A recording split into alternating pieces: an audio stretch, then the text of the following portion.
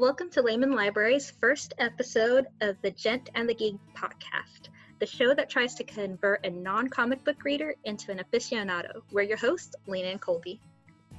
I'm the Gent. And I'm the Geek. Let's get started.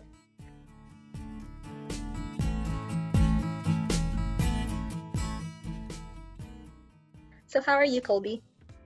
I am doing well. I have found myself in a lovely recording spot here in the apartment, and I think we're going to do a great job today.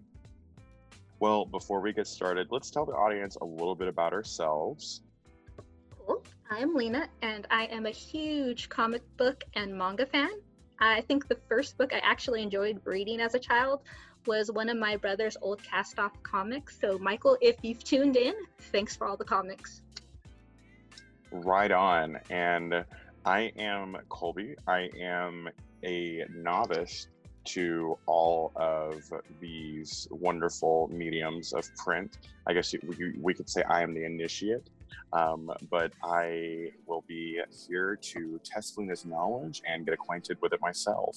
So to get the ball rolling, you said your brother played a role in your love of comics. Was there any specific comic that you can remember him giving you?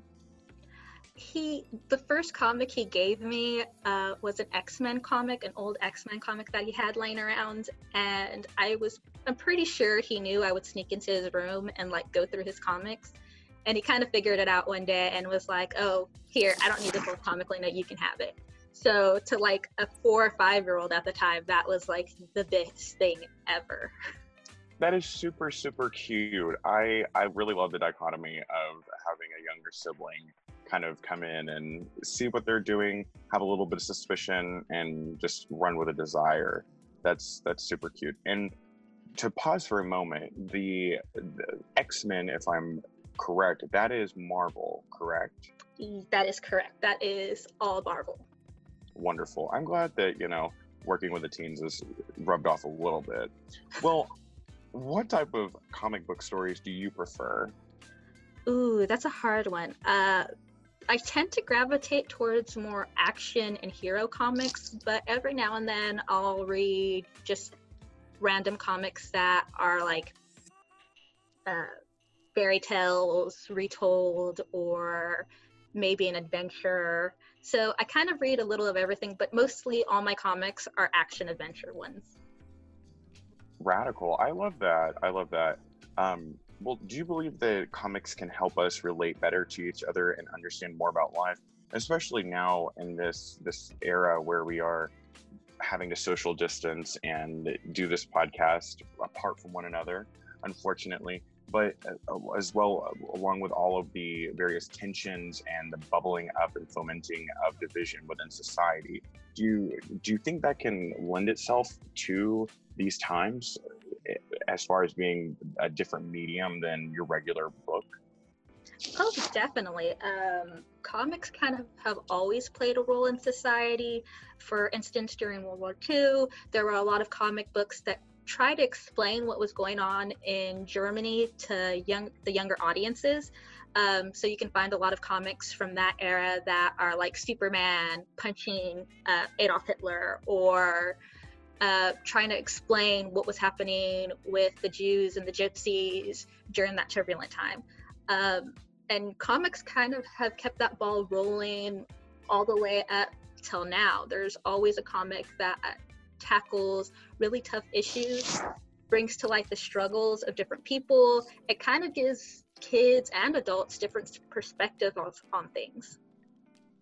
I love that. And to kind of segue into, like I alluded a little bit earlier about my own personal experience, I have noticed that. I've picked up on that working with the teens, working with the younger kids, that they see that wide universe, that they see how accessible it is to them, varying upon what age range or literacy range they're in, but it translates what's going on today, or what happened 50 years ago, or what we might speculate will happen down the road, into something that's potentially bite-sized, but you can consume it a little easier. And again, I'm a novice to all of it, but that's something that I've admired about it.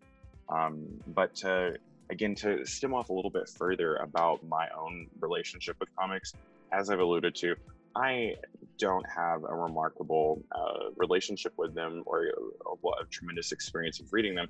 That's largely just due to my tastes over time.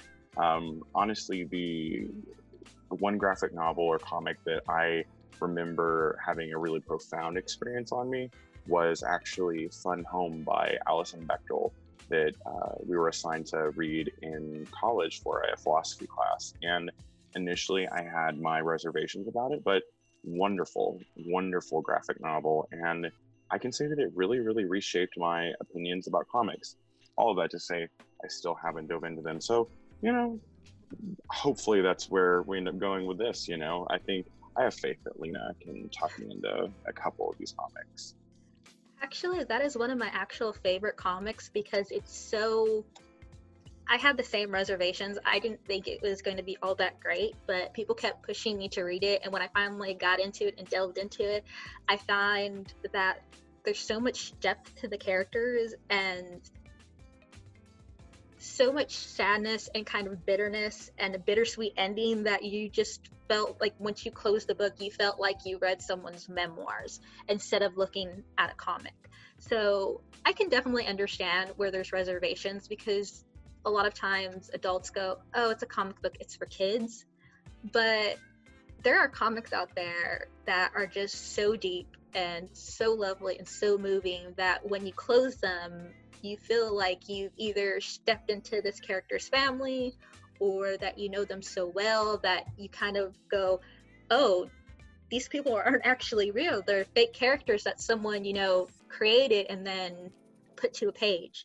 So I can definitely understand people's reservations about comics, especially kind of shying away from them.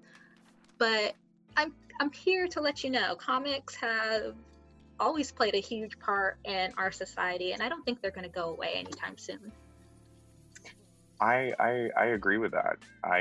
Without reticence, I mean, hey, I still shelve them almost every day. Well, now every day, but you get the point. True enough. So I have a couple questions for you, just to kind of scope you out.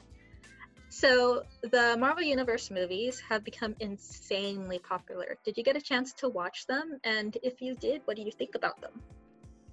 I have had the opportunity to watch, I would say probably 70 to 75% of the Marvel movies.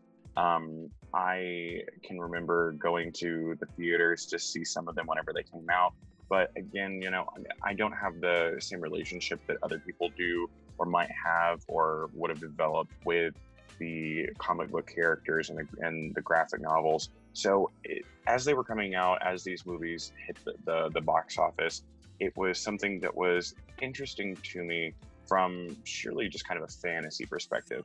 Now, I will say that getting more familiar with the universe itself from even a distant perspective, but the more that I've learned from the kids at work, the teens specifically, the more that I do have a hankering to learn more about the universes. And well, you'll get into that, I know. But I've liked them. I have to say, I think that Rocket Raccoon is definitely my favorite character. He has the most sass, and I think they portrayed him very well from comic to movie. So when we get into the Marvel Universe a little, as you see him or as you read him, you'll kind of go, he's the same in the movies. He's kind of a rambunctious, sassy raccoon that just spit things out. So you'll see that in the comics. So I'm glad you at least like Rocket. If you were transformed into a superhero, what powers do you think you'd have? That is a really, really good and interesting question. Depending upon, where, because I'm a novice to it all, but I'm familiar with the Teenage Mutant Ninja Turtles and their origin to some degree and how it involved I'm probably going to get this wrong, but the radiation or the sewage, I'll learn later. So, I mean, I would probably be very white bread and very, very generic and I would, oh, I could only hope that I could move things in my mind or something like that. I think that's like a popular answer with people, is to move things with your mind, because we're lazy. I know I'm lazy. Some days I wish I didn't have to get up and cross the room to get a remote control. And if I could just sit on the couch and just bring it to me with my mind, that would be the best thing ever. Absolutely. Honestly, if I could just live my life like Matilda, so much would be better. That was like the best thing. Like when I was little and I saw that movie, I was like, yes, it can happen. Obviously, it didn't happen, and I'm a little salty about that. But we're just going to move past the saltiness. Right. We'll stay tuned and see if those come in for you. I'm rooting for you.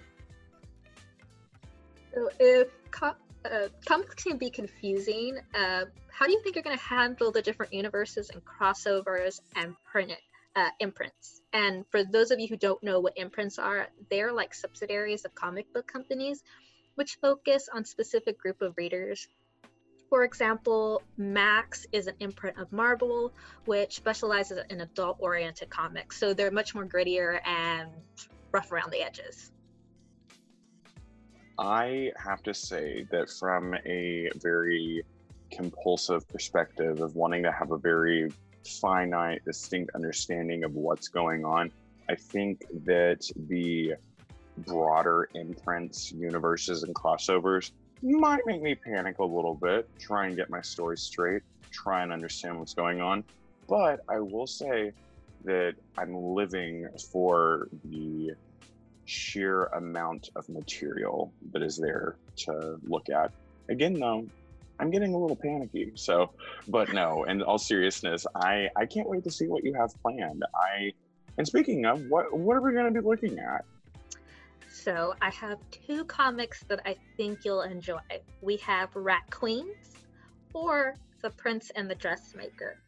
So Rat Queens was written by Curtis J. Weeb, and the art was by Rock Upchurch. It's a D&D-esque comic. You'll meet a pack of death-dealing bad and mittens for hire.